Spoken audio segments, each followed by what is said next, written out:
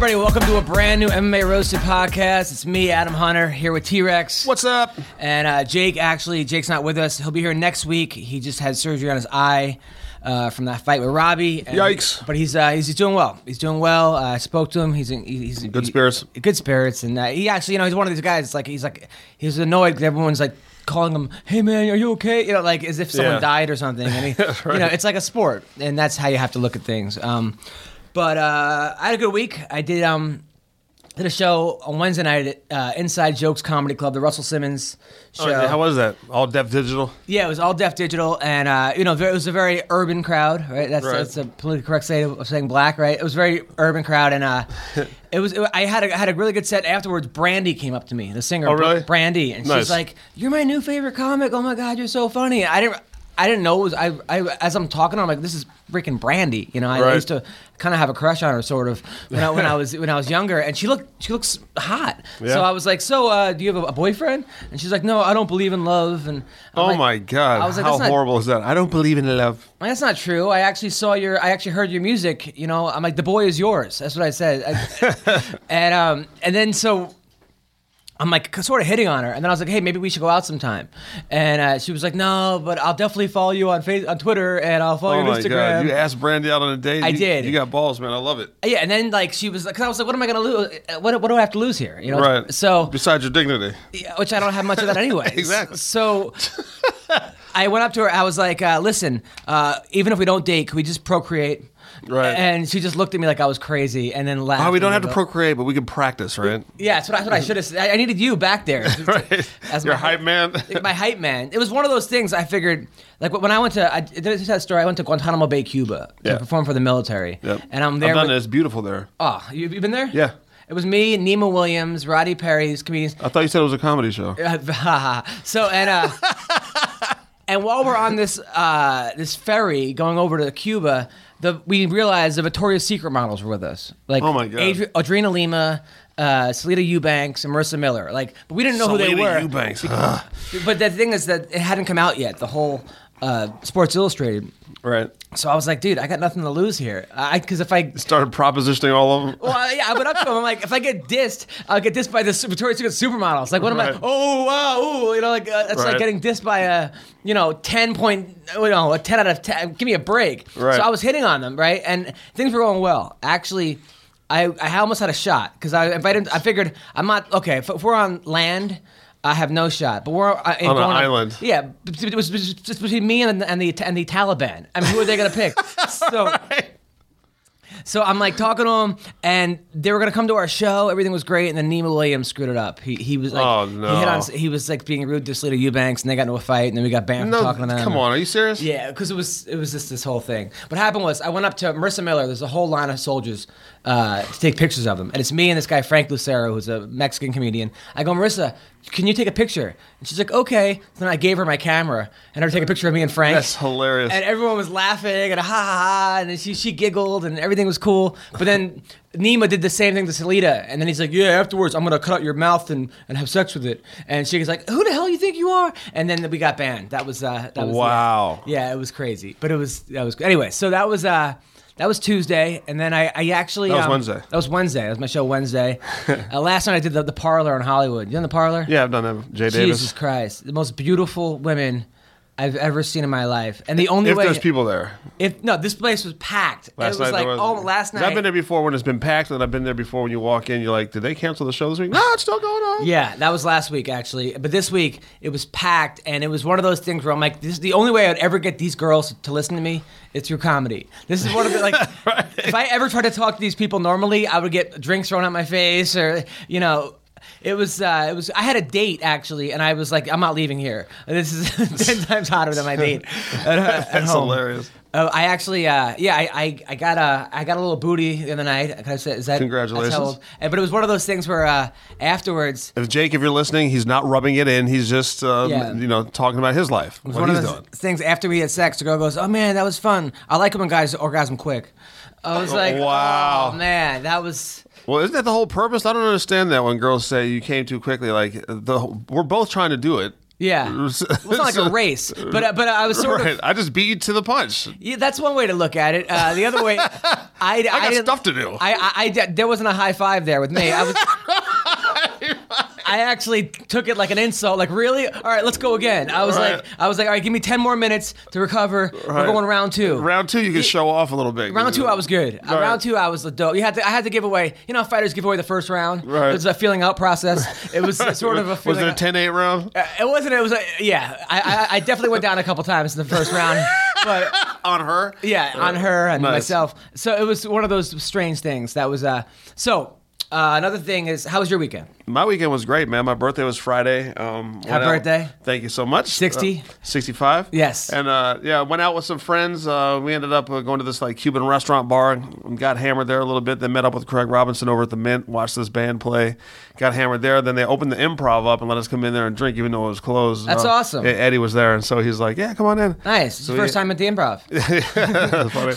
And so had a good time there. And then Saturday night again, my wife and I and 3 other couples got a limo and went to Nobu. And Craig met us there again. Look at you. And then a couple things. Nobu was cool, and ended up getting hammered there because we spent $1,600 for all the couples meals, and then we left there. We were starving, so we went past Tommy Burgers.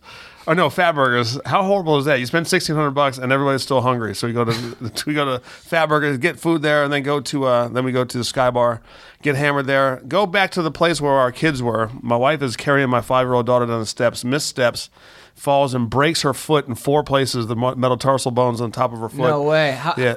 Was your kid okay? Yeah, she was fine, but my daughter was. I mean, my wife's foot is destroyed, and so now she's hobbling around the house, and she's all convalescent, and she's like, she might as well have a bell ringing the bell. Ding, ding, ding, ding. Oh man. I have to go to the bathroom. Can you take me to? I'm like, is this what it's going to be like in like 30 years? Oh, and worst she was, birthday ever. Right? She was like, oh yeah. She's like, let you break your foot now. I'm putting you in hospice. Wow. So anyway, yeah. So everything other than that, though, man, it was a fun birthday Maybe weekend. you could call her like a racehorse and just put her out of her misery. Right. Right. I told her that. I was like, if you were a horse, I would have shot you. Oh man. She was like, well, then I'd have a broken foot and a gunshot wound. Oh god. I don't think she got the joke. You're gonna make glue out of your wife. Oh, that's rough. Well, whatever. Happy birthday. Thank you. Thank you. I got tickets. The guy who this guy Rich Slayton, he books this thing, the University of MMA, and they had a fight the other night. Wait a minute. Didn't he do a podcast? Yeah, he came on our before? podcast, and I went to it Sunday. It was cool. I got front row tickets. I was right behind Gokor. Thanks for seeing if I wanted to come. I only had one ticket. I took Augustino from the Haha, and it was awesome. It was crazy though, being that close to a fight, because there was one guy who got choked out really quick, who was the favorite, and then he got up and he's like, I wasn't out, but he was clearly out, Right. But in his facing mind, the corner pad.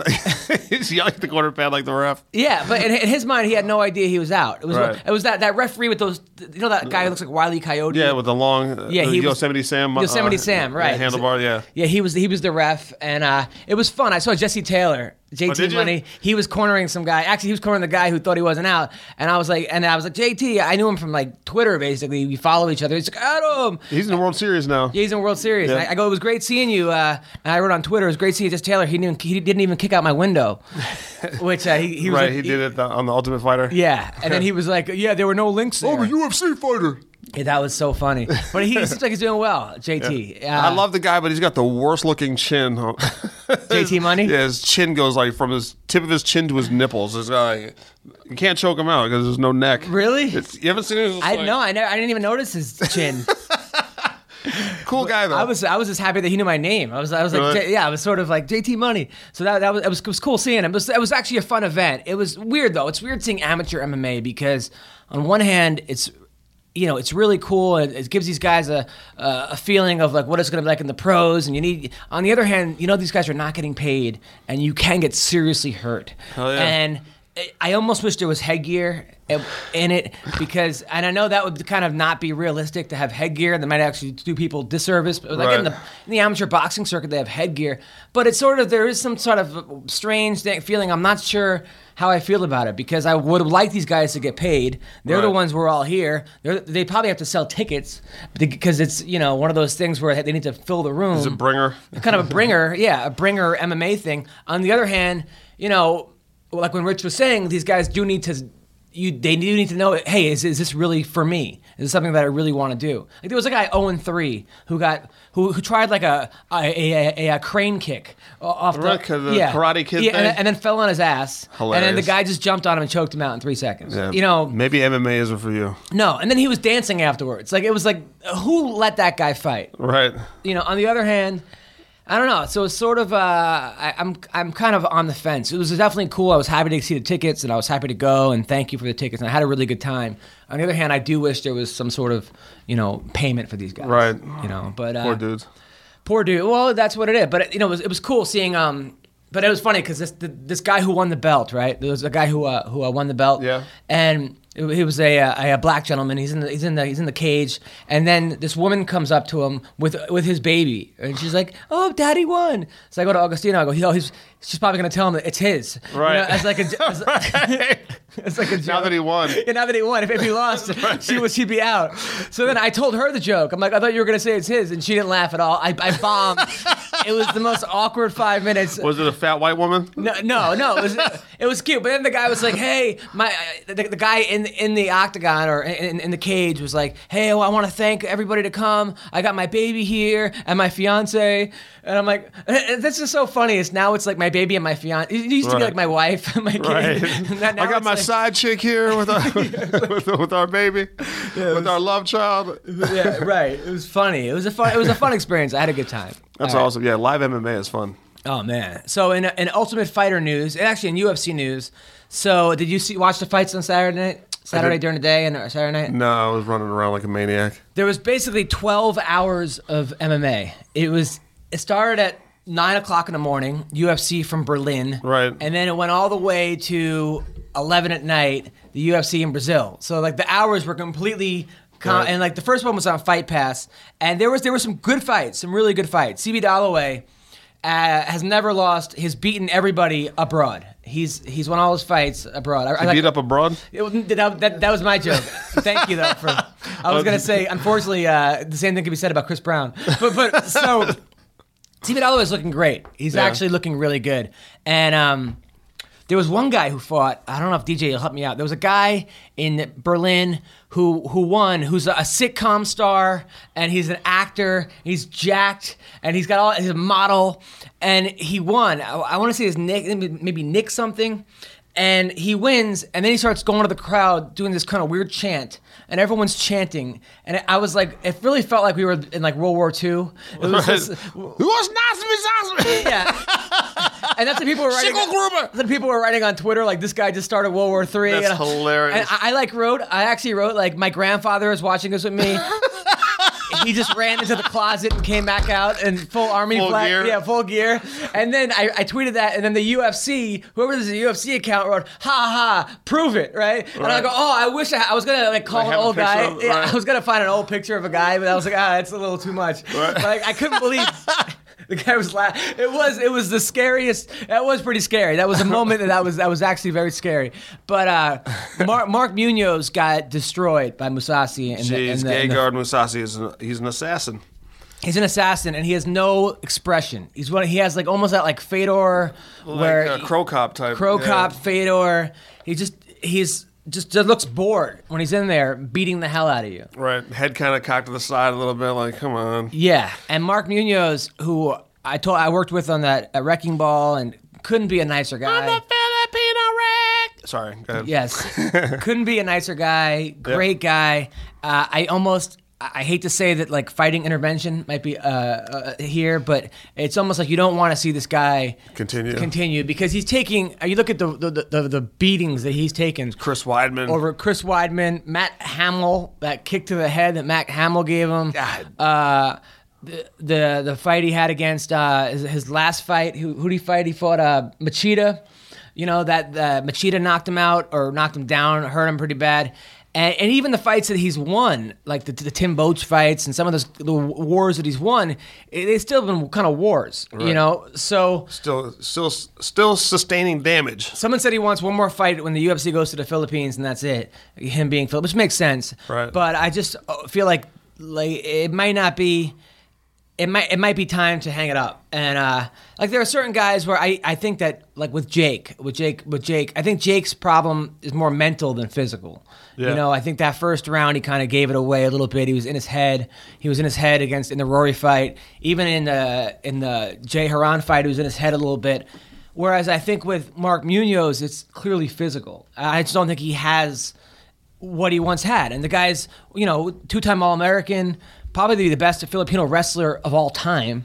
Amazing fighter. He just doesn't seem to have to be at that level with those monsters. And I'm not knocking Mark Munoz, and I love Mark Munoz, but for his own health, I think maybe, you know, I'm sure he's probably saved money, and you know, I know he's got 4 kids, and the problem He's also got his gym. I mean, it's not like he's not going to be struggling for money. The problem, I think, is that these guys don't want to go out with a loss. Right. And they say, like in comedy, you're only as good as your last show, and in fighting, you're only as good as your last fight.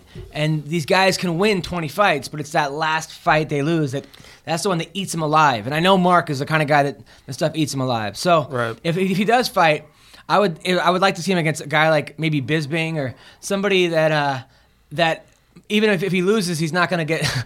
Not that Bisping doesn't have punching power. Right, he's not going to get. But a guy that beat the hell up. Yeah, which Bisping can beat the hell out of people too. So it's not. Right. I'm not knocking on Bisping, but there was a thing of too much MMA. I mean, I spent 12 hours on my couch watching MMA on Saturday. I'm jealous of that, actually. Really? Yeah, I'm running around like crazy with the kids with all their activities. I wish I could sit down for 12 hours. I felt like such a bum. I'm sitting there watching the baddest people ever, hunched over my thing. I'm gonna have to watch it on Fight Pass. I have to see my gut. I can't even lie down. I have to sit over watch, and I have to look at my belly while watching this, and then I'm, you know.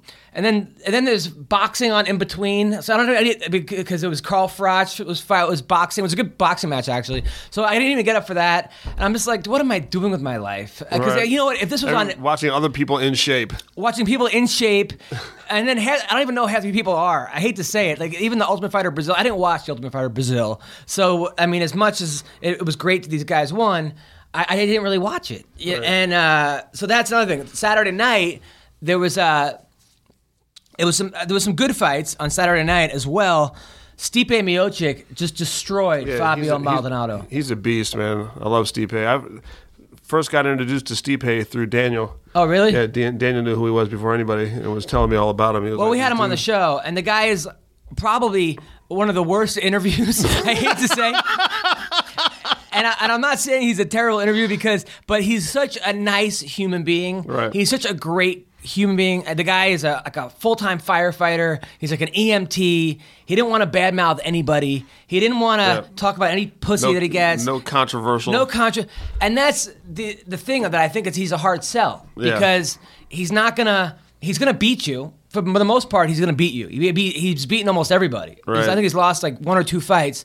And he's not going to sell tickets. You know, you think he needs to take like Trash Talking 101 or something to sell tickets? I don't think people even know he's American. I mean, the guy's from Cleveland, but his name is Stipe Miocic. People think he's like Croatian, right? And they assume he's not even from America. Right.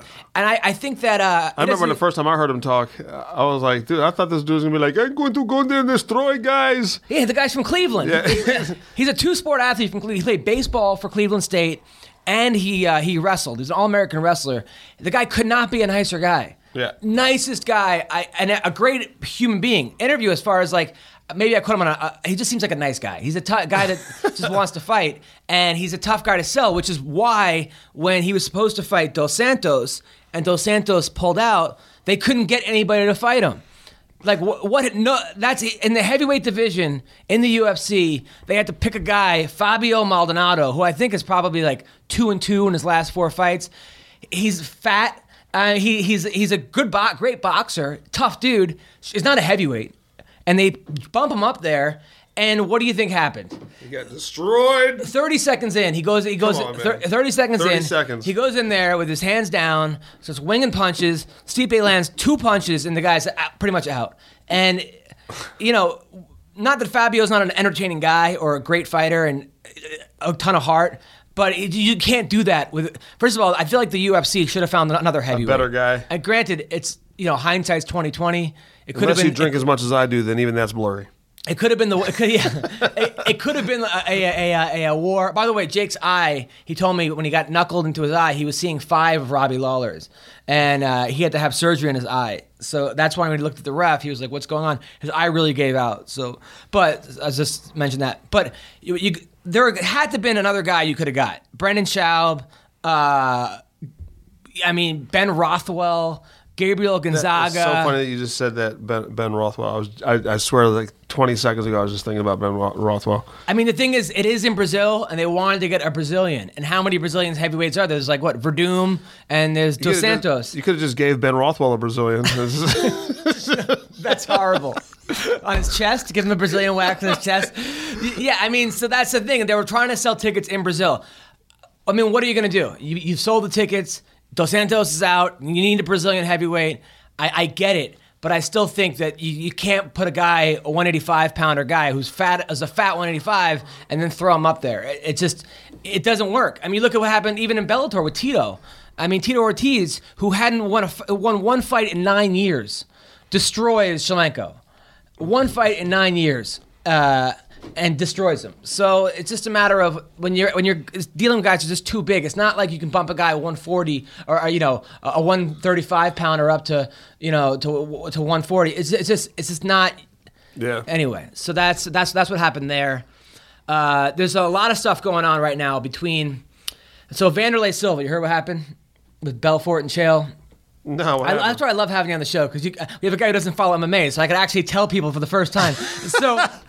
So all right. So it was supposed to be Vanderlei Silva versus Chael at UFC 175. That's what was supposed to happen. Well, supposedly they went to drug test Vanderlei Silva, and he ran out the door and ran away. Shut up. So no, really? That's the word on the street. That's what happened. That's according to Chael says that the guy runs away. So now it's Vitor Belfort versus Chael Sonnen. Like Vitor's gonna come back clean? That's when you know you have problems, when you don't take a drug test and they replace you with Vitor Belfort. With the known drug use. Yeah, a guy whose testosterone once filed a restraining order for being too abusive. That's the guy they put ahead of you. I mean, really, it's like not taking a weed test, and Snoop Dogg is the guy they like bring in. So yeah. So Vitor Belfort is now fighting Chael Sonnen, and now Vanderlei made a video, a response video to saying he didn't know that that nobody spoke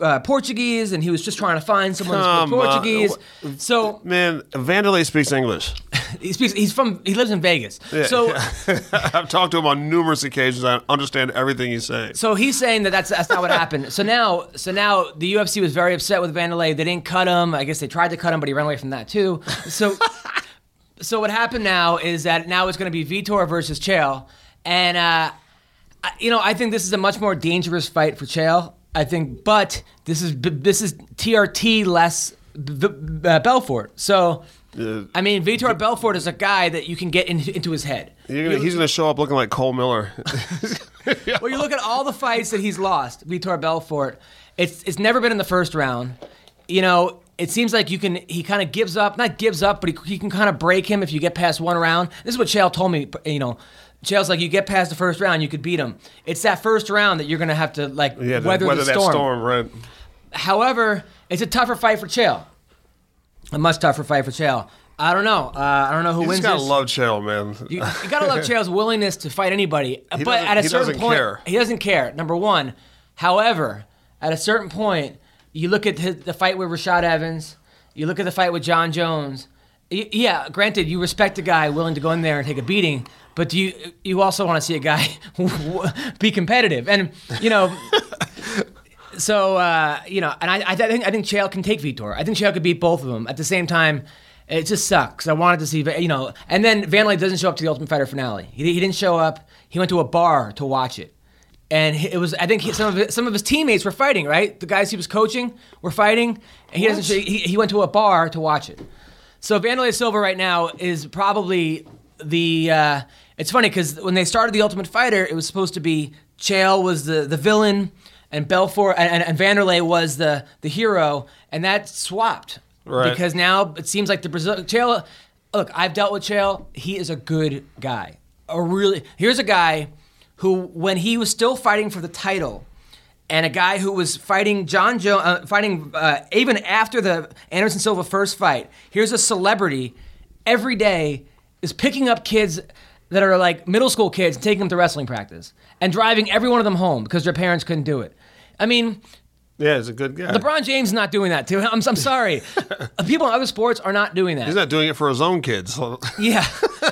So it just shows you how good of a guy Chael is. And I know that he sometimes rubs people the wrong way and, you know, some of the stuff he says, but you got to look at him as like he's a guy who knows how to sell tickets, and you have to be able to get the gimmick. Right. You know, Chael's a good dude. And after my comedy show that he came to, he texted me like 20 times the next day all my jokes that he liked. That's and great. that was, to me, that was really cool. That was really, cool. really cool.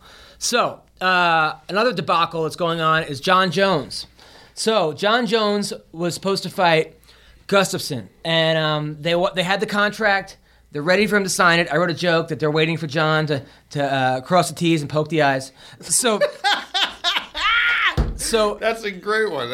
Thank you. That's a damn good one. Thank you. I wrote it yesterday morning. Oh, thank you. I finally got a clap. Like a year doing the podcast, and I finally get a clap. It's more insulting that the fact that all my other jokes didn't get a clap now. So anyway, so he's supposed to fight. All of a sudden, John Jones yesterday, according to the UFC, changed his mind and wants to fight Cormier and not Gustafsson. So then I wrote a joke that his favorite game as a kid was Duck, Duck, Gus. But now I'm a look. Duck, Duck, Gus. Duck, That's Duck, another Gus. good one. I'm on fire. I'm telling you, man, I try very hard. So, well, you know, because first of all, he already the fact that he won that last fight is suspect. There's a lot of people that would say that Gustafsson won that fight. I thought Jones won. It was. I think also you have to factor in the fact that he was an 8-1 underdog, and sometimes when an 8-1 underdog puts up that good of a fight, you sort of give him rounds. It was close. I would say it was 3 rounds to 2. It was very, very close. If they would have gave it to Gustafsson, it would not have been a robbery. Right. That's what I'm saying. But like most of Jones' fights have been one-sided. And, all of them. Right, and that one was not. And I think he's legitimately worried that Gustafsson might be like, okay, I know what I need to bring this time. I could be wrong. I think it's also a weird matchup. The guy is exactly the same height, same size, fearless. Legitimate stand-up skills. Probably John Jones' biggest weakness has got to be his striking, and that's Gustafsson's biggest strength. At the same time, calling out Cormier is... Yes. I can't say the guy's ducking Gustafsson to fight Cormier, because Cormier is probably... Yeah, you're ducking Superman to fight the Thing. Yeah, right. Honestly, I would give Cormier the advantage in that fight. Yeah. I think that... I don't know. Supposedly Jones wants more money, or there's some kind of issue. Just fight, you hump. Just fight, you hump? Really? Yeah, just fight, man. You're the champ, dude. Fight. Well, that's the thing. It's like in other sports, like let's say the Heat are in the finals against the Spurs, right? I don't want to play the Heat. I don't want to play the Spurs. The Heat don't say. I want to say the Oklahoma City Thunder. They supposed to fight who's ever the number one guy. You can't just start saying, "Oh, I want to fight this guy and not that guy." Prima donnas do it. You fight who's in front of you. I mean, then we're getting into boxing territory where Mayweather and Pacquiao don't fight. This guy doesn't fight. I think as long as you're in the UFC. It's one thing if everyone is an independent contractor. If there's no leagues, it's just kind of like boxing and they do bidding wars. And then you could say, okay, well, I don't want to fight. Then you have more of a... But in the UFC, if they say, look, we want you to fight Gustafsson, you have to fight Gustafsson. And if you don't, then you're not going to fight anybody. You're no longer the champion. You're no longer the champ. We're telling you who to fight. You're gonna try to tell us who you want to fight. That doesn't make any sense. It doesn't make any sense. Right. Take a seat. And you're not getting paid. And according to John Jones, he only went 80% against Gustafsson the first fight, which I guess is better than 40 into a poll.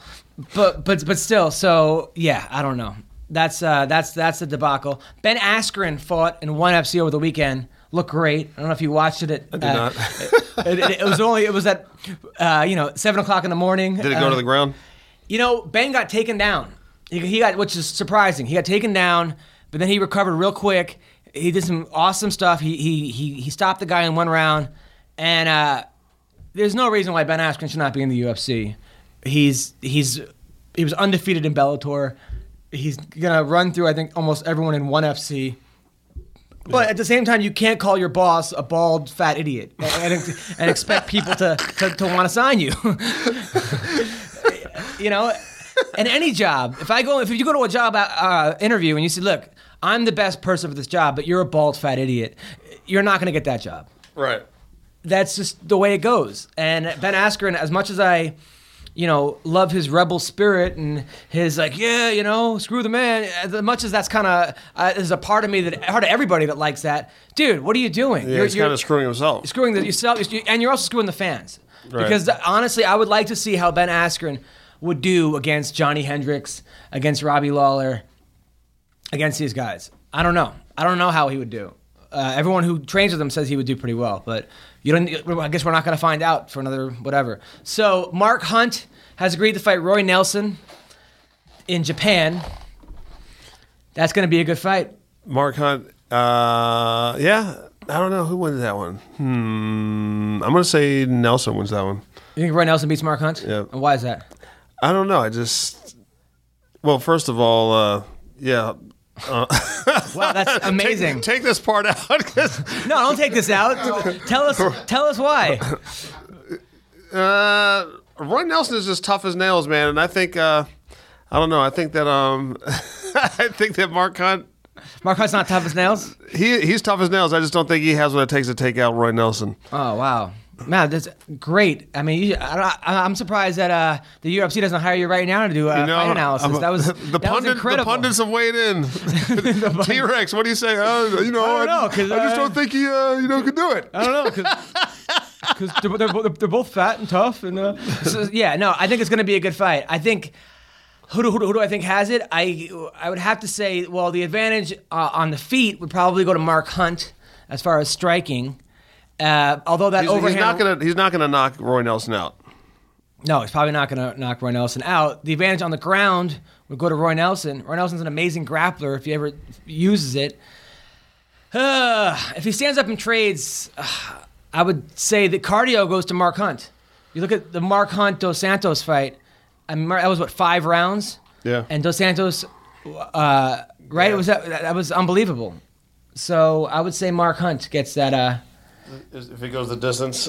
No, not Mark Hunt Dos Santos. I'm talking about Mark Hunt versus who did Mark Hunt fight that was a war? It was a 5-round war, and the guy ended up testing positive for steroids. It was like probably the greatest fight. DJ, help me out. Mark Hunt fight that was like the greatest fight of ever. It was Mark Hunt versus. Oh, yeah, it was like 2 years ago. No, it was a year ago. No, it was a couple this year. Yeah. Mark Hunt versus. Come on, people. It was like it was not Verdum. The guy tested positive for roids afterwards, which kind of ruined it a little bit. Bigfoot Silva. That was one. Yeah. So Mark Hunt Silva. You look at the cardio. It's unbelievable, Mark Hunt. So I would say Mark Hunt wins this fight, based on that fight alone, which is not a good way to base fights. All right. So this week, this Saturday, we have Ben Henderson versus Rustam Khabilov. It's the number 2 guy, Ben Henderson, versus Rustam Khabilov, which is going to be on Fox Sports. I mean, first of all, number 11 guy. He should not be ranked number 11. He's 17-1. He's the guy that destroyed Vince Pinchel and with suplexes. Yeah, 3 back-to-backs. Yeah, he's from this. He's from this place in Russia. I think Turkestan, which. I'm not sure if I'm saying that right, but he's this place. Yeah, Dagestan, Russia, which has it's this little place in Russia that has all these amazing fighters. I think Khabib is from there. This guy's from there. All these guys in the World Series of Fighting are from there. All these guys in Bellator. It's just like this hotbed of fighting. It must be the toughest place in the world because all these crazy fighters are there. So it's Smooth Ben Henderson versus Tiger. Man, this is a tough fight for Ben Henderson. It's a no-win fight for him. If he wins, he beats the number 11 guy. If he loses, he loses. He goes down to. I gotta say, Ben Henderson. It's like fighting a girl. You can't win. I gotta say, Ben wins this fight based on experience and guys that he's fought. But it's gonna be tough. If you look, I'm looking at this guy's stats. This guy beat Masvidal, which is he beat Yancey. Another tough guy. Oh, that was a weird fight. Actually, it was. I remember his thumb. He destroyed Vince. There's not much tape on the guy. He trains over at Greg Jackson's. I still think Ben wins this fight. You? Yeah. Yeah, I like Ben. Diego Sanchez versus Ross Pearson. Jesus. This is going to be a good fight. That's going to be a damn good fight right there. Diego Sanchez is not taking beef tartare before this fight, which gave him supposedly food poisoning before the Miles Jury fight. Ross Pearson's the real deal, although he was losing to Melvin Gillard before that fight got stopped. And his girlfriend is one of the hottest girls ever. She came on the show. She's one of these ring girls, UFC England ring girls, who's just smoking hot, which I think is bad. I think when you have a girl that hot, it's not good. I think you need a... I should have been training, but my tongue was in her hiney. Yes, exactly. I wouldn't have said that, but sure. Yeah, exactly. Now, is Diego Sanchez, how much does he have left? I mean, he's only 32 years old. Yeah, but he's been in a ton of wars, too. Yeah. And that takes a lot out of you. And Ross Pearson is like on fast forward. I'm trying to think who's fighting. He was fighting, who was he fighting? Yeah, Ross Pearson's a tough dude. However, you look at his last couple fights, he the Melvin Gillard, he beat Ryan Couture. I remember that fight. Ryan won the first round. He beat Soteropoulos. He lost to Cub Swanson. He got knocked out by Cub, which, Cub's it's a hard-hitting dude. Soteropoulos is tough. He beat Junior Asancio. I would say, man, I hate to bet against Diego. I don't know how much Diego has left. Although all his training partners say Diego's a monster in the gym. In the gym, yeah. I'm picking Diego, based on the fact that he's been on our show before. Yeah, I like him too. I'm gonna go with Ross Pearson. And then my boy, our man, John Dodson, the magician. One of my favorite people in the world. Love this guy. This always has a smile on his face. Jesus. Even when he's getting punched, he has a smile on his face. He's fighting John Moraga, tough guy from Arizona. I think I remember Moraga lost to Johnson. That was a tough fight for him. Kind of got thrown in there. I got to go with John Dodson in this fight. With John Dodson too. Quite arguably one of the most athletic dudes on the planet. No, not argue. Yeah, arguably, exactly. I think he wins this fight, and I think that he's going to be the champ. I think Demetrius Johnson's going to win his next fight. I think Johnson's going to beat Johnson. Yeah, Johnson's in trouble. You heard it here first, okay? I predicted Weidman's going to be the champ. I'm predicting Cormier will beat John Jones. I'm predicting John Dodson will beat Demetrius Johnson. You heard me say it here first. Yes, yeah, okay. Dos Anjos versus Jason High.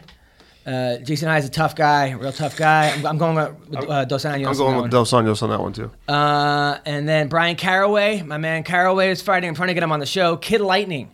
That's his. I guess Misha's ass is Princess Thunder. But so against Eric Perez, that's a tough fight for him. Perez is no joke. Goyito, he's the first Mexican. I think he's the first full-on 100% Mexican fighter in the UFC.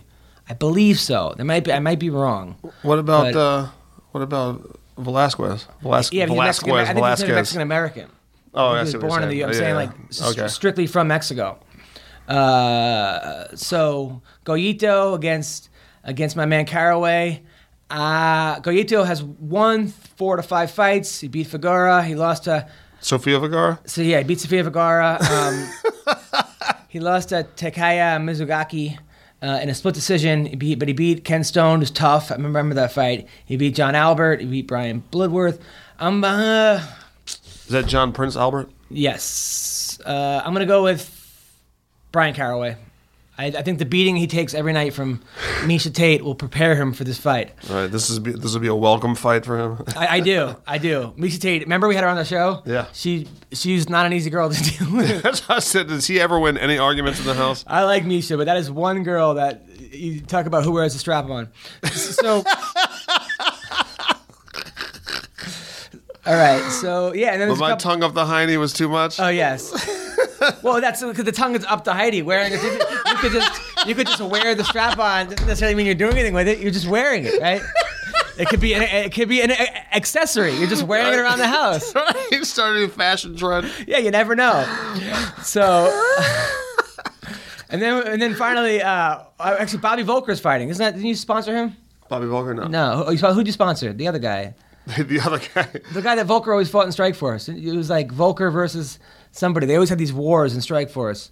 Bobby Volker. Yeah, remember? Bobby Volker. Vicious Bobby Volker against... There was a guy that you always... humbug. There's a bunch of guys. We had like 20 dude roster. Yeah, I know. But there was one guy that was Roger Bowling. Roger Bowling, I was gonna say, handsome bastard. Yeah, Bowling. His wife is dynamite too. Really? Yeah. Yeah, Bowling was the guy I was thinking about. So Bobby Volker's fighting, and then Scott Jorgensen's fighting. I like Scott Jorgensen. Scotty. He's fighting Danny Martinez. Martinez is the Gremlin.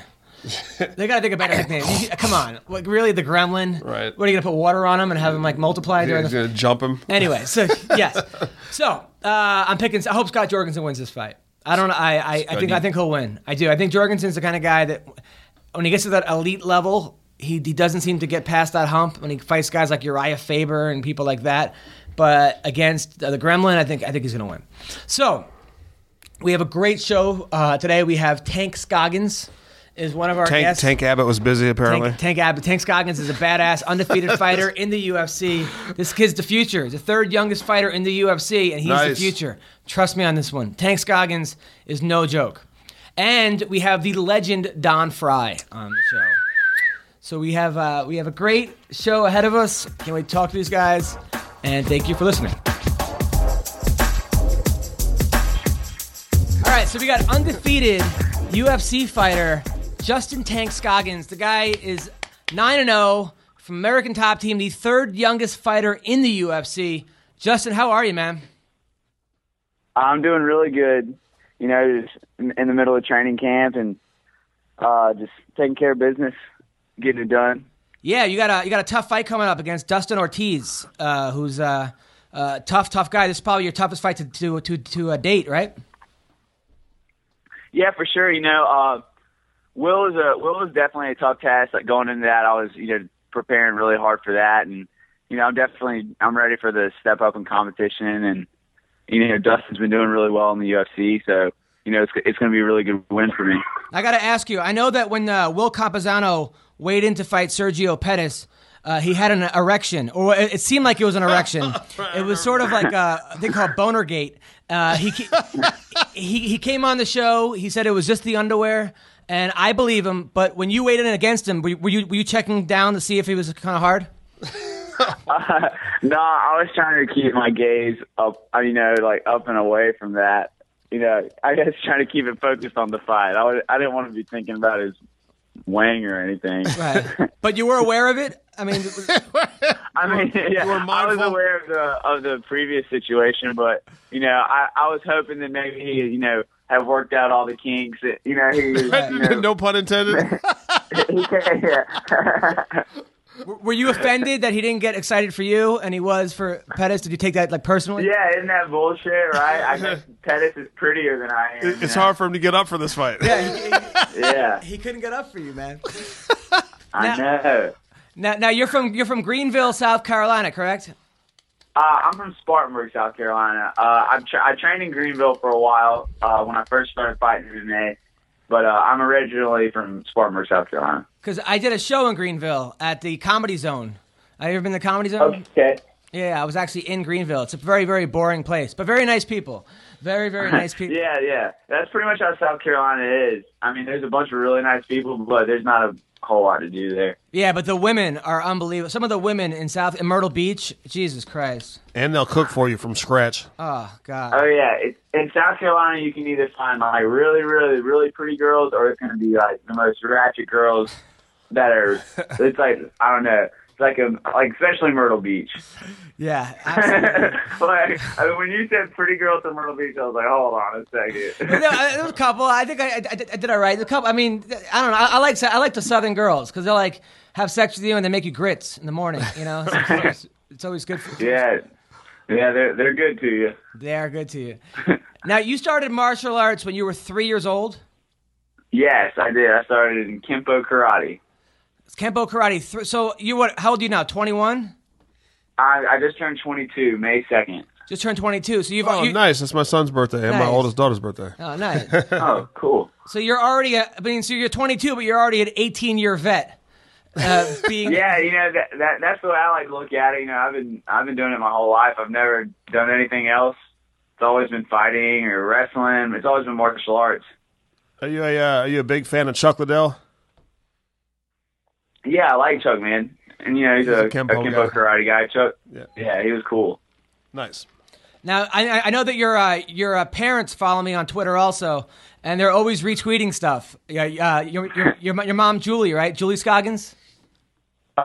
It's Jennifer and my dad's Chris, and they're like, I don't know, they're like social media gurus, I guess. I mean, I always know when like my parents like have a break from work or something because my phone starts blowing up because anything that I've tweeted or posted, so they're like, gotta favorite it, they gotta retweet it, they gotta share it and stuff, and I'm just like, man, they're the most enthusiastic people, and it's definitely helped. It's helped me like, really, it's kept me focused and kept me on track, every day. They got young parents' names, Jennifer and Chris. Yeah.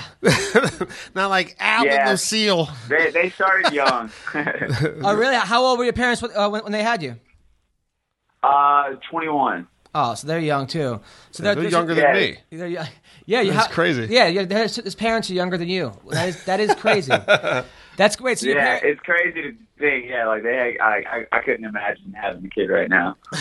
Right. And you're the only child? No, I have an older brother. I have a younger brother who's actually an undefeated amateur fighter. He's about to go pro after he heals up from his knee surgery he just had. Nice. And I have a younger sister. And we were all in martial arts. We all grew up training together. We all beat the crap out of each other. Whenever we had arguments or anything in the house, it was never, timeouts. It's like, okay, just put your gear on and just settle it that way.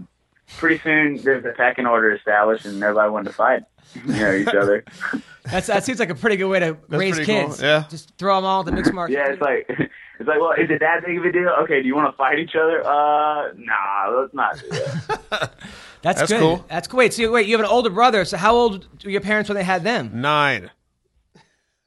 Yeah, they're 9 years old to me. No, they're like I think 18 when they had my older brother. Wow, that's crazy. Yeah, that your parents are very busy people.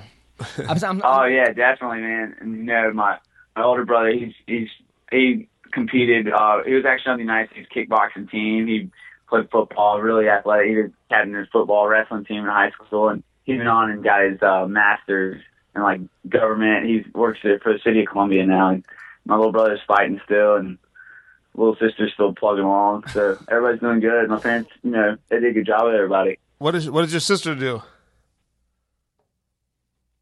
I mean, she's just kind of, hopping around jobs right now. She's, helping. She's got a boyfriend who has a kid, and she helps, raise the kid and stuff. Yes, it's got to be a tough family to have a sister with three older brothers with three savages dating your sister. Might just be like a job in itself.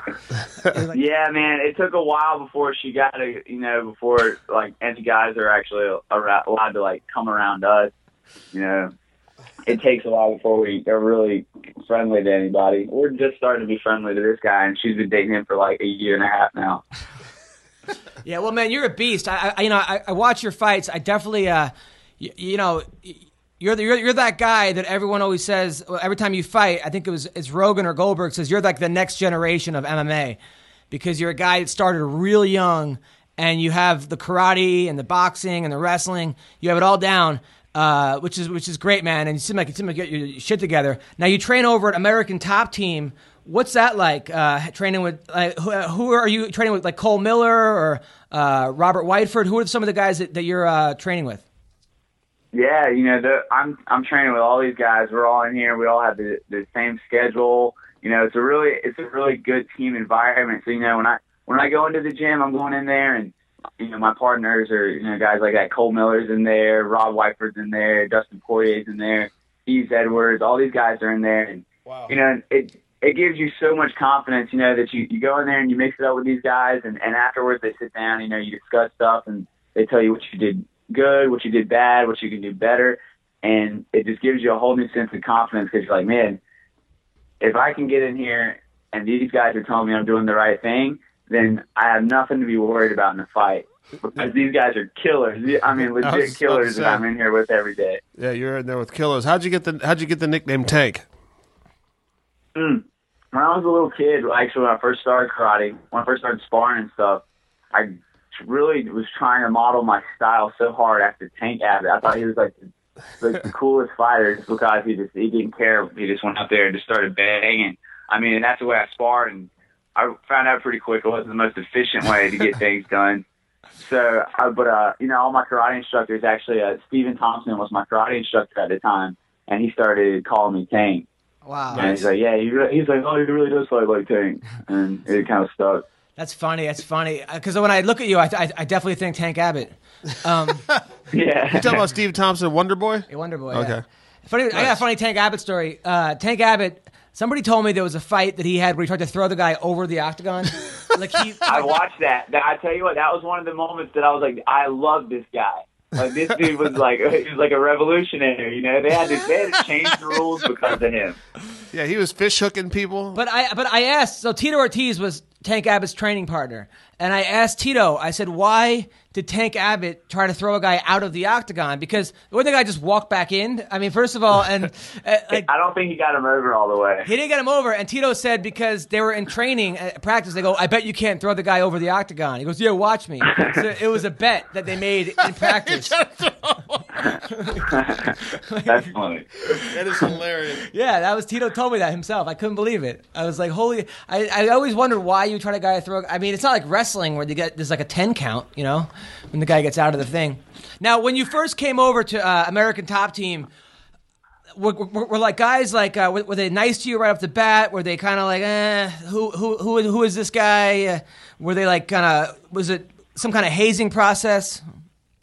I don't know about hazing, but I mean, definitely new guys, especially, if you're kind of, hyped up when you first go in there. Like, you go in there and people are kind of talking like, oh, this guy's from here. This is his record. He's supposed to be, the UFC's supposed to be looking at him and stuff. And the first time I went down there, actually, I was, only a few fights into my pro career.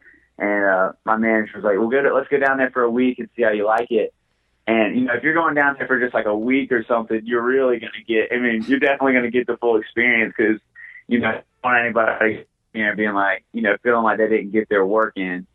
So, my first week down there, I came down and I got put through the ringer. I was going with everybody. I got definitely the full American Top Team experience, and it's addictive because, it's not like a gym where you go in and you kind of get comfortable with what's going on because you get comfortable with your partners. But here it's like a fight every day. It's like you have to be on your toes every day because if you sleep for a second, somebody's gonna hurt you in there. I mean, all these guys are professionals. All of them are trained killers, and you got to be on your toes. And it's transformed me into a completely different fighter. Now, at nighttime, do you guys all hang out and go to strip clubs and make it rain?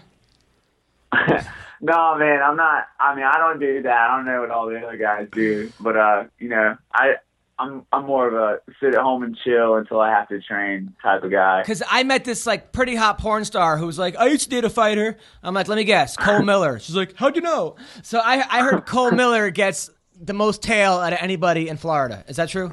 Really? Yeah. That's all. I mean, I haven't even heard that, but like, that's awesome. Man, props to Cole, dude. But what about you? I mean, do you have a girlfriend? Do you have are you seeing somebody? What's your social life like?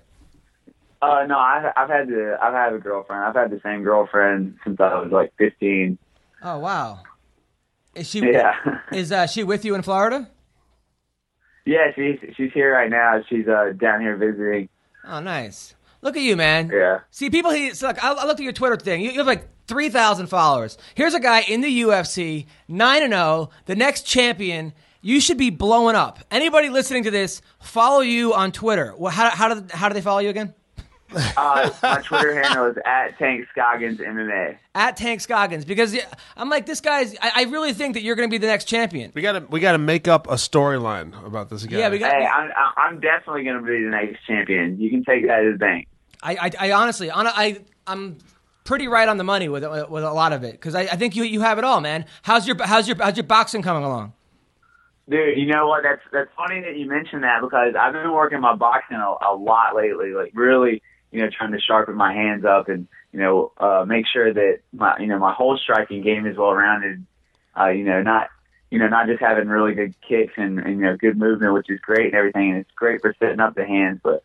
I want to have that, be able to, I have the one punch power and I've knocked people out with one punch, one kick, but I want to be able to do it consistently and, make people, not want to stand up with me at all. Right. Now this creepy mustache look that you're going for, is that, Do you have a audition for To Catch a Predator or something? What's going on here? I don't know. I think I'm just gonna start. I've been going a little more all natural. Trying to eat all natural and stuff, and so I'm gonna let my beard grow. You're gonna hippie it up a little bit. Let my hair grow. Yeah, I'm gonna see how that goes. Nice. Get your Evan Tanner on. I'll test those waters for a little while. The thing is, I was watching his fight. I'm like, calling a 125-pounder tank is like calling Khloe Kardashian tiny. And next thing I know, you retweeted it, and then so did your mom and dad. Tank Kardashian. I was like, oh my god, I got the whole family retweeting it. I thought that was so cool. Your parents must be so proud of you, right? Oh man, yeah. Every day, like it really is like a constant reminder. Every day, I get my mom or my dad or like a Snapchat from my mom or something, just like, oh, we're proud of you.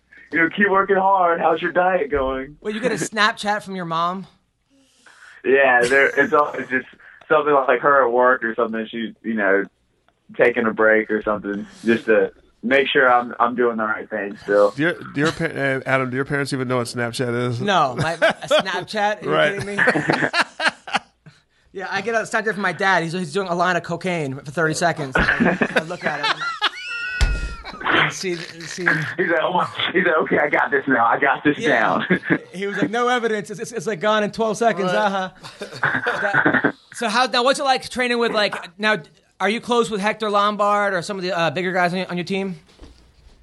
Yeah, man, Hector Lombard. He's like he's a really good mentor. He's so full of energy. You get close to that guy, you can just feel the energy coming off of him, and it's kind of scary because you don't know if he's gonna beat you up or if he's gonna be your friend or what. So, everybody in the gym is really cool. Nate Coy is a really cool guy.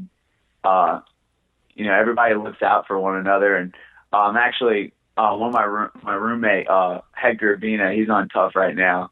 Yeah. Me and him are really close. We're roommates, so it's really cool having somebody that dealt with the UFC and stuff and knows what you're going through. Dealing with them and stuff, and it's a really cool experience. Now, is there tension right now though, because Hector Lombard, Tyron Woodley, and Robbie Lawler might be number 1, 2, and 3 pretty soon? Is there tension as far as they may have to fight each other? Are they not sparring as much? Is there kind of whisperings in the gym? No, not at all. I mean, everybody knows that's going to happen. I mean, it's inevitable. So, nobody's stressing over it. I mean, the guys, as far as sparring, they handle that. They're professionals. They'll handle it the way they see fit. But, Hector Lombard and Robbie, they talk on a daily basis. They're really cool with each other. And, Hector is just really, really excited to see Robbie beat up Matt Brown. So, he wanted to fight Matt Brown so bad, but now that Robbie gets to, he's he's definitely full of excitement for Robbie. Nice. Now, Tyron Woodley, Rory McDonald, how do you see that fight going down? I think Tyron's too much of a beast for him, man. Just look at that guy. I mean, yeah. I think he's gonna blast through him. That dude's an animal. He's an action figure. Is there anybody that you want to call out in the 125-pound division? You know what? I'm not really worried about calling anybody out, honestly. The only thing, what I want to be the champion. I want to be the youngest champion in UFC history. And I don't care who I have to fight or who I have to go through to do it, but I want to make sure before, I want to break that record. And I want that to be my record. And then it's going to get beat one day, but I want to have that on my resume that was the youngest UFC champion, in history. I think it could happen. Just tell your parents to not have any more kids, because they might have you might have competition. So I know, right? Nice. And tell your mom to Snapchat me. I want a Snapchat from your moms as well. God. I mean, not in a sexual way, but in this cool way. I'd love to get a thing from your mom. Say, hey, good interview. Snapchat. Snapchat. That would be amazing. Yeah. All right. Hey, listen. That's what I'll take away from this interview. I'm like, oh yeah, Mom, the dude on the interview said for you to Snapchat him. I'm not sure what that's about. Well, listen. Tank Scoggins, man, I'm a fan. I think you're going to be the champion. I know you're going to be the champion. Keep up the great work, brother. Yes, sir. I appreciate you guys having me on, and anytime, had a good time. Yeah, thanks, man. Thanks for coming on. Take care, brother.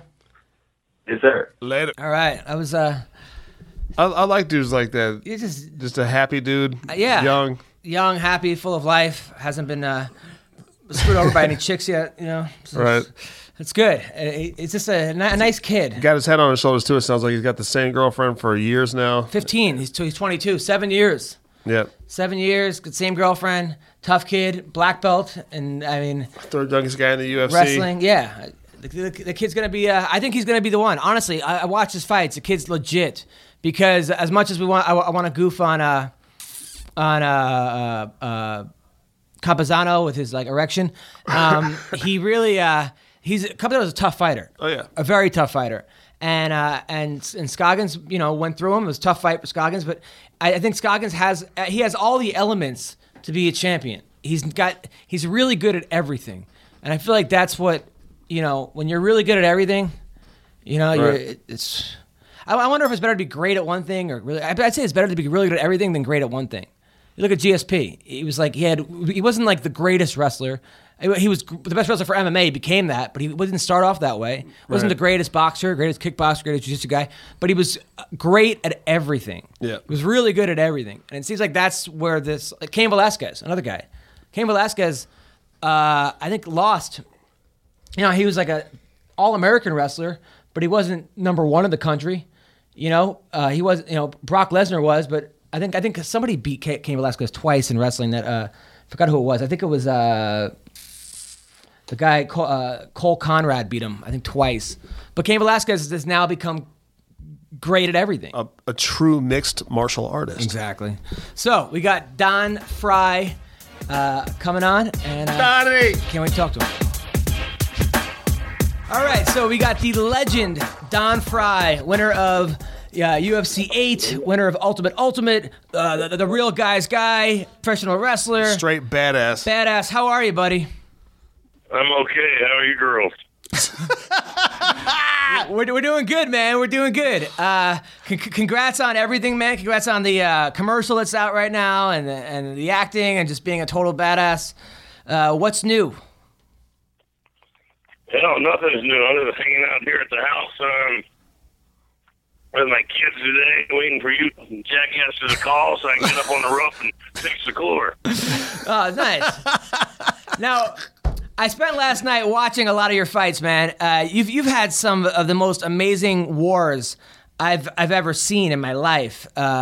You're I mean, just unbelievable. What was your favorite fight that like you had? Oh, heck. With my wife, Molly, She mouthed off me one time, and I whacked her all the way across the street. Oh, man. I can say that because she's not here. If she's home, she'd be whacking me across the street, so the truth would come out. Yeah. How long have you been married for? I fell in love with Molly the first time I saw her back in 1995. I'm still waiting for her to fall in love with me. And then you said that she supported you, right? In the beginning, she's always been there for you. Oh yeah. She didn't know what the hell I was doing. She just thought, well, boys will be boys, Go out, mouth off, get in the fight, and bring home a bucket of cash. So she's all for that. Was it hard to fight off all the women that have I know that women must throw themselves at you. Was it hard to fight them off? It's embarrassing. They'll call up here at 3 o'clock in the morning. It's just embarrassing that the things they do. I mean, seriously. I mean, in like Japan, you're a star in America, but in Japan, did a lot of Asian women just try to attack you and smother the mustache? Godzilla. It's the reverse because I went over there. I did UFC here in '96, and then in '97 I got hired by New Japan Pro Wrestling, and I went over there as the American bad guy, and so I was a heel, I was a super heel over there. So it's not only scared the hell out of all the women, all the men, it scared the hell out of the women, so they were too afraid to approach me. Yeah, I could see that. Now, wrestling you've been obviously a great fighter, great wrestler as well. Which one do you like better? Oh, I was a horrible wrestler. I'll tell you. We'd be in the locker room, and the guys would go up there to the sheet and go down the list and see their name next to mine. They just drop their head and shake it. And, oh, man. I got stiffy, you know. Yeah. They knew they'd be banged up for a couple of days. Why were they? I mean, were you like too rough on them? Were you not gentle? Was the problem? Well, yeah, you know, they wanted me, Antonio Inoki, you know, and Masa Saito, Brad Reagans. They wanted me to be, you know, a tough shooter look kind of guy, and so they wanted me to be stiff and you know, to be stiff and not sell, you know, what the other guys are giving me. So apparently they forgot to tell the boys I was working with. Yeah, I could see why that would get frustrating. Now, I was watching your epic war with Ken Shamrock. Well, that was a great fight.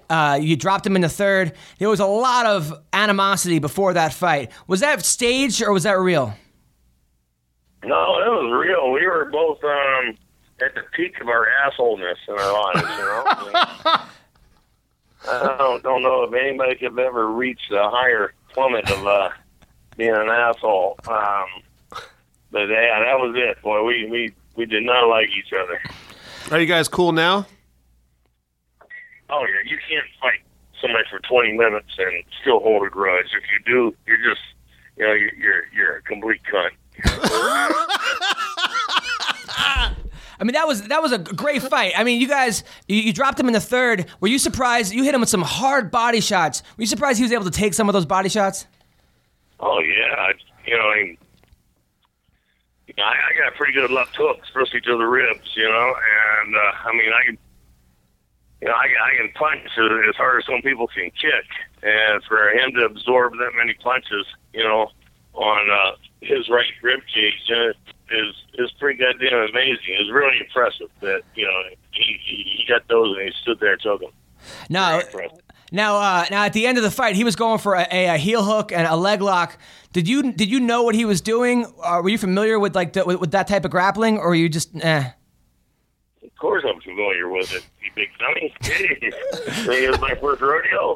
Yeah, well, I mean, you went into a kickboxing match, and before the kickboxing match in K1, you said you'd never thrown a kick in your entire life. No, that was a pretty dumb move on my part. I'll tell you that. I don't know. They talked me into losing my virginity on prom night on that one, I'll tell you. Yeah, I mean, that was insane. I never heard of a guy who never threw a kick in his life going to the highest level of kickboxing and then just compete. I was flabbergasted. Well, you know, money will make you do some completely stupid things. Now let's start from the beginning. So you were a wrestler in high school. You were a wrestler in college. Dan Severn was your coach, correct? In college. Correct. He was assistant wrestling coach my first year there at Arizona State. You know, Bobby Douglas, you know, greatest coach. You know, one of the greatest coaches of all time. You know, in collegiate history. Bobby was the head coach. You know, and you know, Dan and Bobby spent a lot of time with me, and both of them would just shake their head at the end of the time, too, you know. Now you were a good wrestler. I mean, you were a. Did you place in college? Were you all American or? No, I always petered out there at the end. You know, where I screwed up, my goal was to be on the team. You know. Yeah, that happens a lot. That was. Yeah, you got to set your goals higher than just make the team. And that was my problem. Is everybody else had set their goals higher, and I was happy where I was at. So. Well, I mean, wrestling for a Division I Oklahoma State, Arizona State, that's still a pretty high goal. But then you transferred to OKC, and then you wrestled with Randy Couture, correct? Correct. Now, were you and Randy close? Nope, not at all. Now, Dana White said that Randy Couture is not a good guy, and that anybody that knows him will vouch for that. Is that true? Wait. Run that one back again. Okay, according to Dana White, he recently said that Randy Couture is not a good guy, and anybody that knows Randy will back up those allegations. Is that true? That's kind of like the pot calling the kettle black, ain't it? Hilarious. I mean, that's a lot of people say that. That's the opinion of a lot of people. I personally like both of them, so I can't really. But I was just wondering, since you knew Randy so well, if you would have a opinion on that. All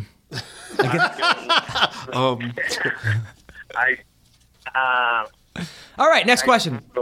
I don't know Randy well, and I'm just to joke. I was just joking about Dana calling him Kettle Black because I'm not defending Randy in front of Dana, and Randy and I were on the same team in Oklahoma State, but we weren't teammates. Okay, let's put it that way. I wasn't teammates with anybody. I had just got married. So it was the beginning of a bad marriage, and my last year of wrestling, and I wasn't close to anybody. We just punching the clock. I mean, I didn't know anybody outside the wrestling room or the wrestling event. Yeah, I got you. So you're kind of a lone gunman on the team. Well, we were all a bunch of singular assholes. That's all there is to it. Yeah. So then you go into fighting. You had your first pro boxing match, which you won in like 30 seconds, correct? I think like 15. I had eight matches, 8 pro boxing matches. And you won. I think it was 45 seconds. So I busted the guy's ribs, with the left hook. So damn. Now, 40. Pardon? Now, how come you didn't stick with boxing? Well, like I said, I was in a bad marriage. That was second, third year of my failed marriage.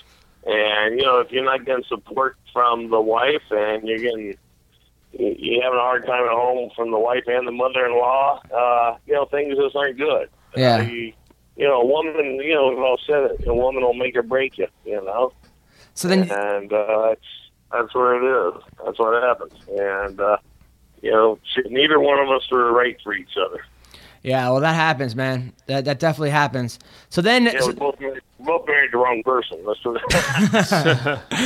But so then you take a job as a firefighter and an EMT, and then you go into UFC, and then you get fired from being a firefighter, right? Because they didn't know what what mixed martial arts was, and they wouldn't let you go back? Right. The fire chief, Jack Ernest, was a great guy, man, a really great guy. He went to bat for me, because in order to fight in UFC 8, I used up my leave and I traded shifts, with the good boys, and everybody's real supportive. And come UFC 9, I asked, for leave of absence, and so Jackie went to the city manager, and that's where it all went south, because this asshole was a fan of John McCain's, and John McCain, being the douchebag he was trying to shut the UFC down at the time. And so the city manager refused me the time off, so I had to make the choice. I could either stay a fireman, and at that time I think I was making about $5.25 an hour, Yeah. Came out to about $24,000 a year, something like that. And I can do that, or I can go, roll my dice and take my chances with the fight game and make $50,000 a night. I think you made the right choice. Yeah, I hope so.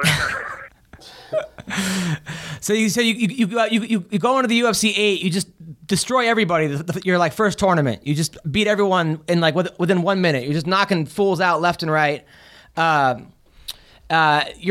8-0 going into the Mark Coleman fight, and then Mark Coleman was the first guy to beat you. What was it about Mark Coleman? Was it just his size and his power that was the hardest thing for you to handle? Well, he's a world caliber wrestler, so and one of the strongest bastards I've ever touched, so that makes a hell of a difference. And like we all champions get cocky, and they don't train as hard, because they believe in press clippings. You start reading your own press clippings and believing them, you're in trouble. And I didn't train as hard for that fight. And that day I woke up sick, and come nighttime, fight time, I started going downhill after the first couple matches, and that when it was time to go out there, after my second match, I looked around to see if I was going to step out, and I looked around at the alternates, and there's no way I could sit one of them babes out there, like a babe in the woods. So I better man up, just go out there and take my beating. And that's pretty much what happened, Going goddamn near put me to the cemetery. Now, do you think? You were fighting 4 times a night. Do you think that the guys today aren't as tough as the guys were back then? We were only fighting 3 times a night. 3 times a night. Regardless, if you're fighting more than once a night, you're a tough son of a bitch. Let's not get cocky now. It was only 3, not 4. All right, 3 times a night. But do you think the guys were tougher back then? Well, I think just like the whole goddamn country, the whole country's gone soft, and it's been feminized to the point of lunacy. And back then we were all tougher, mentally and physically. We were probably 10, 15 years older than what you have now. You got a bunch of guys. When I was fighting, the average guy was in his 30s, and because those are the guys that knew what the hell was going on in their life and knew what the hell to experience, how to expect out there in the UFC. The first couple of UFCs, no one knew what was going on. And then they started casting on. Stan Severn walked out there, Chemo walked out there, put the boots to Gracie. Gracie's tough enough to hang on to it. A very impressive fighter he was. And then it just started changing. Guys started getting younger, and now, you had my run at the title. You had Combs run the title, and then they buried the UFC for a few years, and then came back with the Fertitta brothers, and they had a lot more money to throw into it, and people had already started these MMA gyms, and with these younger guys, and so now you're getting young athletes in their 20s and things like that, Whereas what boxing used to be. Right. When you were in your prime, were you doing like camps like they do now, where they're spending like 2 months in a training camp getting ready and all that, or were you just like doing your own thing, and when it was come time to fight, you just fight? Oh fuck no! We spent training camps. We were basically in a training camp almost all year long because we would fight every 2.5, 3 months. And after a fight, if you did not get hurt, it would take 2 weeks to recover. Okay, if you did get hurt, you're way behind the 8 ball. Because within a couple of weeks, you're signing your name to the next fight.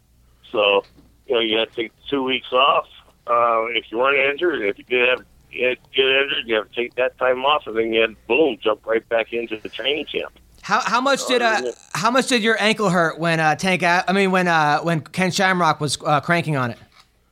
Oh hell, yeah. There's only a hairline fracture on both ankles. Now, a small tear in my meniscus. Now, when you fought Gilbert Ivel and he was ranking your eyes, what was that like? Could you even see?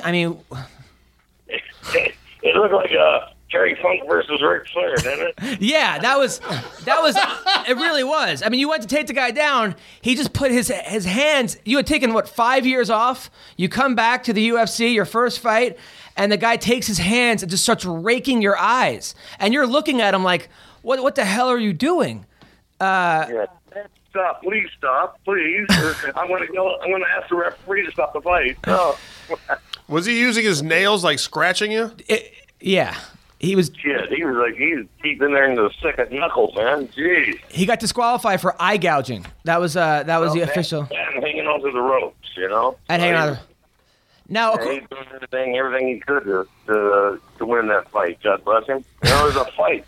That's the thing, it was a fight. So you didn't see me bitch about it. The referee said, they pulled me over in the corner. They said, "You okay?" And I said, I can't see. And I go, "Shut up, Frye."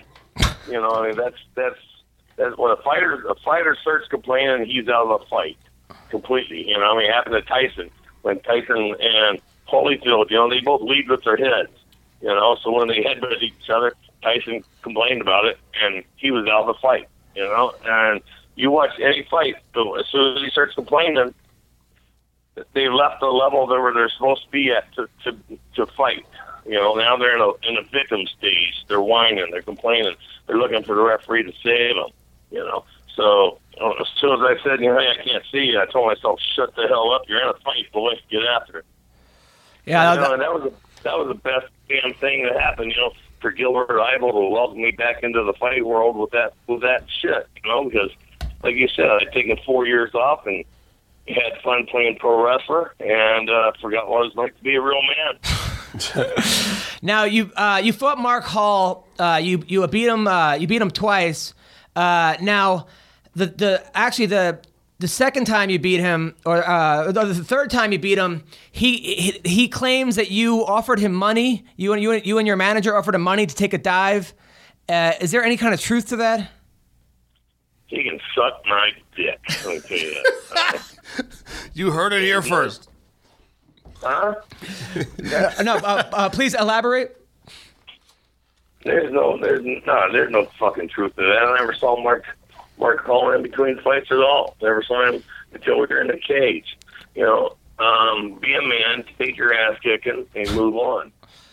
Right. I know. I mean, come on. It's not like, I mean, you already beat the guy twice. Why would you need to pay the guy to... Right. You know, it's like pro wrestling. It's only fake when you lose, right?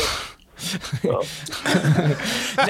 Now, going into your fight against Tank Abbott, you obviously knew about Tank's reputation. You knew how tough he was. Were you concerned at all about Tank Abbott's power? Tell us about that fight. Of course, man. I mean, anybody with any common sense who had seen Tank fight, you know, knew that he came to kill. You know, And you know, fuck, what, he bench pressed 600 pounds, and you know, Tank was game. He was a solid wrestler in high school and then junior college. Yeah. You know, I mean, I think they had Jesse. I can't remember, but they had a professional. You know, the UFC was putting their money on Tank, so they had a professional trainer go over there and train him. You know. And he wasn't just some guy got off a bar stool. That's just, you know, PR bullshit.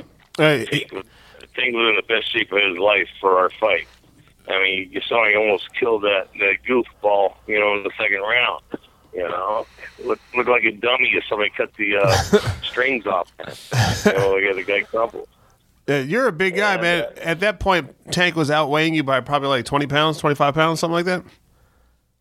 No, I think he had 45, 50. Because I went in there at 220 if he was like 275, 280. Holy smokes. Yeah, Tank's a man. Tank's a man. Jeez. Yeah, Tank. That's a big dude. Holy smoke. Now, how do you feel about the whole TRT issue and guys taking steroids? You know, was it as obviously a lot of people say back in Pride, a lot of those guys were juicing. Did you see a lot of that? Did you experience a lot of that? Tell us about that. Did you do a lot of that? You walk in the locker room and see needles hanging out people's asses all the time. Come on. Come on. How are you supposed to know about that? I don't know. Who cares? Who cares? If you're a fighter, fight. Yeah. You know that? If you're going to complain, put a goddamn apron on to stay in the kitchen. Oh, Yeah, but don't you think it is? I mean, it kind of has to be either all legal or not legal, and some of these loopholes guys are finding, it gives guys an unfair advantage. You know what? If you're a real fighter and you're going to beat them, then beat them. Don't worry about them being 1 pound over, or using steroids, or having a tattoo on their chest. You know, he had some kind of feng shui symbol on his shorts, and it hypnotized me, and I couldn't fight him then. You know. I mean, these sissies got more excuses than Obama does. Come on. Now, by the way, speaking of Obama, I read that you don't think he was born in the U.S. No, not a bit. So, not a bit. He never produced a birth certificate. He's hiding behind it. I don't believe that guy. No. So do you think he was born in Kenya? That's your issue with him? Yeah, that's it. I mean, look how he acts. He's not an American. He does not have the United States as his best interest. Come on. I mean, the guy's done a lot of things. He's really like what? Well, he. Yeah, exactly. Well, but no, I mean, he helped the recovery process with the whole fixing the with the whole bailout seemed to work. He's pulling our troops out of Afghanistan. He's We're running with our fucking tail between our legs, okay? And we're leaving billions of dollars of equipment over there. He's trying to cover his ass on. He's helping with the recovery. What recovery? He spent billions of dollars, and we're still in a recession 4 years after he spent all that money. I'll tell you what. Where's my shovel-ready project? He was claiming. I'll tell you what. There's a drought out in the western United States, and there's always a flood in the Mississippi River in the Midwest every spring. Why don't you build an aqueduct system to take all that flood water from the Midwest and ship it to the West, and then you make a lake, and then there's billions of gallons that can help the people in the West. So back at Tank Abbott. So what do you think about the hostage swap that recently happened? I think we just fucked ourselves. We traded 5 high-level leaders, for one goddamn half a sergeant who they think actually defected and walked off his post. Yeah, that's. No, we fucked ourselves. A lot of people feel the same way you do. I personally think Obama. I think he's doing a good job. I mean, I'm doing better than I was 4 years ago. How old are you? How old am I? I'm 36. Okay, so you were 16 then? Yes, I'm 36. Yeah, I would think you would do better when you're 36 than when you were 16. Riding a bicycle, living in your parents' house. You better have improved. Yes, that's good. Well, you're a no-nonsense guy, and I respect that about you. You're a libertarian, correct? No, I'm conservative, but I'm a constitutionalist. No, and I totally respect your point of view, and I understand it. Personally, I think Obama gets a lot of flack. A lot of the things that he tried to pass in the government, the Congress wouldn't let him. I think he... Because you're not a leader. You're not a leader. If he was a leader, he would be able to talk these guys into it. All he does is he stomps his foot and holds his breath until he gets his way. So you think Mitt Romney would have been better? Oh my God, by far. Romney's, he's ran so many businesses, and he's made them, kept them producing, kept them in the red, and making money. So you've got, you lay off 1,000 people to keep 5,000 people working. That's life. That's better than sacrificing the whole country. It's better than giving up one weak sergeant who was a trainer for 5 leaders. Yeah, I know. I don't agree with that. I think that's a bad move, especially in Gitmo. I mean, if those guys were in Guantanamo Bay, and they say those were the 5, extremely dangerous people. I'm not sure about, negotiating with hostages, that kind of a thing. I do terrorists. They never lived so good in all their life in Gitmo. Come on, you're on the beach in Cuba. You get to read, you get to drink, you get all kinds of food. Better medical. I was in Gitmo, and they told us the exact same thing. Yeah, but then I looked in the cells, and the guys were yelling "Help! Help!" with like beards. So I don't know. I think it depends. Who you ask. Wait, everybody in prison is innocent, right? No, definitely not. No, You ask everybody in prison, they will tell you they're innocent. Yeah, of course they will. Okay, of course they're gonna stand there and yell help. Come on. Yeah, you make a lot of good points, Frye. I think you should. Have you thought about running for any kind of politics? No, I have too many skeletons in my closet, burner. Like what? Get it out there. Get it out there? Yeah. I don't have the money. Let's put it that way. We'll just leave it at that. I've been a dumbass my whole life. How's that? Hey, man, I don't think so. I think you're You're an American hero. You're a guy you're a fighter. You have an opinion on things. You're not afraid to speak your mind. That was pretty amazing after 9/11 when you had that shirt that said "terrorists suck" during your weigh-ins during your fight. That was pretty awesome, dude. Well, I wanted to get a little bit more graphic, but everybody thought it probably wasn't proper. So, what did you want to say? Well, terrorists could suck my dick. You should have put terrorists could suck my dick. Now you were also in the Godzilla movie. Yeah, the Godzilla Final Wars that they made back a decade ago. You know, it was the 50th year anniversary, and Ruhei Kanmura-san, told me in it. He was a fan of mine from Pride, and wrote a little part in it for me. And God bless him. I had a great time, man. I had a great time. Nice. Nice. Is that something you want to do more of, acting? Yeah, it's a lot of fun. And the food's great, man. Thank God. I've been privileged enough to work for Michael Mann 3 times. Miami Vice, Public Enemies, and then we did a commercial for Verizon, and it was great. Michael Mann treats you like $1 million, all kinds of respect. Whether you're the top star or you're just an extra, Michael Mann treats you with respect, and he expects that from everybody in this crew, to treat everybody properly. And it's a lot different than the fight game, let me tell you that. Yeah. That's what a lot of people say. A lot of fighters are getting into acting. Now, that fight you had against Takayama was probably one of the greatest fights I've ever seen in my life. It was a pretty much like a hockey fight. It was just you guys holding each other's heads and punching each other for what seemed to be 10 minutes. I mean, it was less than that, but it was insane. What's going through your head when you're punching him? Are you wondering why why he's not falling down?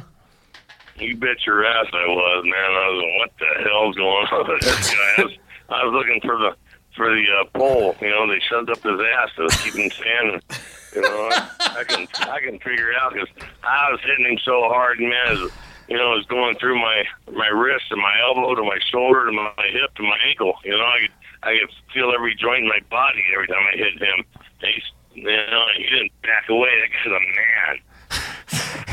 Yeah, that was unbelievable. I couldn't believe it. I could watch that all day. Now, I got to say, though, before that fight, you were 15-1. And then before the Ken Shamrock fight, you were 14-1. Then you went 5-8-1 over your next 14 fights. Do you think that fight took too much out of you? Which one? Either, but the Taki. It's almost sometimes like they say a fight like that could really almost like not. It could really take a lot out of you. Suck the life out of you. Like you're never the same after that fight. Yeah, the Shamrock fight took it out of me. I don't know about him, but I've never been the same since. The Shamrock fight was a hell of a fight, and I remember before the Takayama fight and before the Shamrock fight, I went to the medical personnel to say I got to take a Vicodin, my back hurts. And I thought from the pro wrestling, from being a fireman, from being a horseshoer, from riding motorcycles, dirt bikes when I was a kid, riding horses, I thought, all right, my life's catching up to me. My back hurts, and so that was like. 2002, 2003, something like that. And so I started taking Vicodin, and I got on it because I just thought my back hurt. I was getting older, and had a hell of a life. That's the consequence. And come to find out, I was walking around with basically a broken back, for all those years, just too dumb to know it, And finally, May 2010 and May 2011, I had 5 back surgeries, and then just about a year ago, I had my 6th, and they fused 10 vertebrae on me. Oh my God! So yeah. So I didn't understand. That's why the Takayama fight. I stood there stiff, just throwing arm punches. I had a bad right shoulder and I had a bad back, Have you had sex at all with 5 backs, or you just lie there? I mean, how hard is that to have sex with your wife? That must be brutal. I was getting complaint letters from her, really nasty emails from her, I'll tell you. He's like, come on, Don, put your back into it. God, I know you can do better. That's why I'm married. I know you can do better. God, man, you're a classic. You're a classic, man. He's a man's man. You really are, dude. You're like a throwback almost. You're not even that old though. You're such a legend that you would seem. I think it would almost appear like you would be older, but you're not even 50 yet. Nah, 29, baby, 29. Now the James Thompson fight. And now people know James Thompson. That's the guy that fought Kimbo with the ear. Yeah, the juggernaut. I don't know his name. James Thompson. That fight, he soccer kicked you twice while you were down. Now, when you get soccer kicked in the face, does your head just ring for like the next 3 weeks? Partner, I don't remember. I mean, I was Stephen Quadros. I like Stephen. He's a good guy. He's kind of a buddy of mine. But sometimes I feel like he set me up for that one. Coming over 4 days before and talking me into taking a fight. So I'm going to kick him in the balls next time I see him. But I mean, there again, I came back from that one, and I told, I was doing that IFL thing, and I told everybody, hey, might as well break up and go back to where you live and find another training partner because I can't do it anymore. My back really is messed up now. And like I said, I didn't understand how bad it was, I just thought it was sore, but I couldn't. I see he runs across, and I hit him with the left hook. He goes down, and I'm standing there looking at him. I couldn't go down. I just, I couldn't go down on him. That sounds bad, doesn't it? Wow. Holy shit! I couldn't drop to my knees. I couldn't shoot a double. I mean, all I could do is just stand there and watch the fight happen. That's crazy. That is crazy. Well, hey, listen, man. Don Frye, it was an honor having you on the show. You're honestly, you're a guy that I look up to so much, man. And I honestly think you should run for office. I would vote for you. You and Jesse Body Ventura. Huh? You and Jesse Ventura. I thought you were on the other side of the aisle, partner. I would vote for you. Now, one of the reasons, one of the people that helped you get on this, helped us get you on the show was Sean Jacoby. You're going to be a part of a huge pro wrestling show in San Diego coming up. It's you, Ric Flair, Bill Goldberg, Roddy Piper are all going to be there at Harrah's Resort in Southern California. Terry Funk, don't forget Terry. And Terry Funk at the American Icon Autographs House of Hardcore. It's at 777 Harrah's Resort, Southern California, on June 14th. You're going to be there on June 14th. Mean Gene Okerlund's going to be there. Mean Gene. He's hosting a Q&A with the very select wrestlers. There's going to be a bunch of matches. Tommy Dreamer with Terry Funk is taking on Matt Hardy with Rebby Sky versus Carlito Colon in an Extreme Tables, Ladders, and Chairs match. Oh, my God. It's Mil Mascaras versus Aaron Aguilera, the Young Bucks versus Bad Influence, Chavo Guerrero Jr. versus Matt Stryker, Mike Bennett with Maria Kanellis versus Lance Storm. And you're going to be there. You're going to be there on Sunday, right? And me. We thought all those great names to go, Don Frye. No, Don Frye. Don Frye is the guy that I'd go to the most, actually. Yeah, actually, yeah, hell yeah. Hell yeah. I mean, no offense. I love Bill Goldberg and those guys, but you're the guy the most. On Sunday, June 15th, America, and you'll be there. There will be 1 or 2 wrestlers. You can have breakfast with some of the wrestlers. And it confirmed it's you, Ric Flair, Roddy Piper, Bill Goldberg, Terry Funk, Tommy Dreamer, Bob Holly, Don Frye, Ron Simmons, The Sandman, Eric Bischoff, Chavo Guerrero, Matt Stryker, and a bunch of other guys. They're all good. The Wild Samoans. They're all going to be I there. love the Guerrero family, man. What a great family wrestlers Guerreros are, huh? Yes. My God, just amazing. You know, I mean, I was lucky, you know, I worked with Chavo and Eddie. I didn't work with them, but we were on the same tours over there, you know, in New Japan Pro Wrestling, and with Chris Benoit. You know, Chris was a friend of mine. Wow. You know, God bless him. I don't know what happened the last 48, 72 hours of his life. But before that, you know, he was a great guy. You know, God bless him. And just, in fact, we all have a point, I guess, you know. And but, you know, he was my friend, and, excuse me, I've never turned my back on him, you know, when it comes to, you know, an interview about him. I just think, you know, like I said, we all have a point, and unfortunately, he had his. You know, Eddie was a great guy, man. Eddie's just a fantastic human being, you know. And Bill, I just did Bill's podcast a couple of days ago. What is it, Bill Goldberg, Who's Next? You know, it was a great time. So, and then I got to get lined up to do Roddy's podcast here. Oh, that's awesome. I love Roddy Piper. It's one of my favorites. Is he a blast or what? The guy's a blast. Yeah, he is a blast. I've done a number of shows, stand-up comedy shows. When he showed up in Portland, he showed up like 2 nights in a row and got up on stage and just told hilarious wrestling stories. That happened with me in L.A. Yeah, Roddy Piper was awesome. So you're going to be there. Bill Goldberg, Ric Flair will be there. Where can people find you on Twitter or your website? What could anything you could plug? Yeah, DonFrye.com is my website, and I think my Twitter's at DonFryeFighter. My wife is gonna, let's see, Vimeo or none of that Vimeo. I don't know. I just screwed it all up. Snapchat. What's that? Snapchat. Does your wife do Snapchat? No. Yeah. Molly's the one with the brains in the operation here, not me. You know, so. But yeah, DonFrye.com, at DonFryeFighter. Yeah, we'll just shoot me something, and I'll give you a line back. Thanks, man. I appreciate it. So we'll have you anytime you want to come on, man. We'd love to have you. It's a pleasure. Now, do you live in LA or Arizona or? I'm splitting time between the two, partner. Are you going to be at the autograph thing?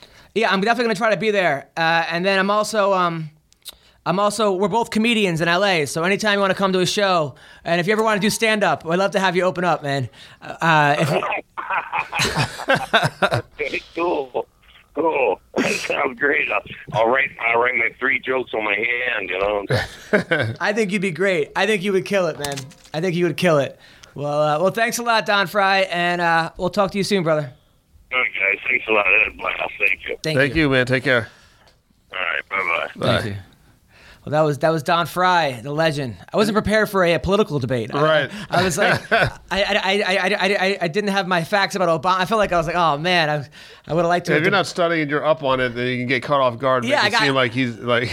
I got completely caught off guard. I'm like back at Tank Abbott. Right. With Obama, I feel like he's just like someone like George Bush went into the bathroom and took a huge nasty dump, and then Barack Obama goes into the bathroom and everybody's blaming him for the smell. That's a good analogy. That's sort of. I don't know. A little bit. I mean, he didn't walk into a fantastic country, you know. I think getting us out of these wars and helping fix the economy, and I think he is trying to pass Obamacare. It is a flawed system, but I think his interests are in the right place, and he seems to be working as that. Look at him now, as opposed to where he was. He looks like Morgan Freeman.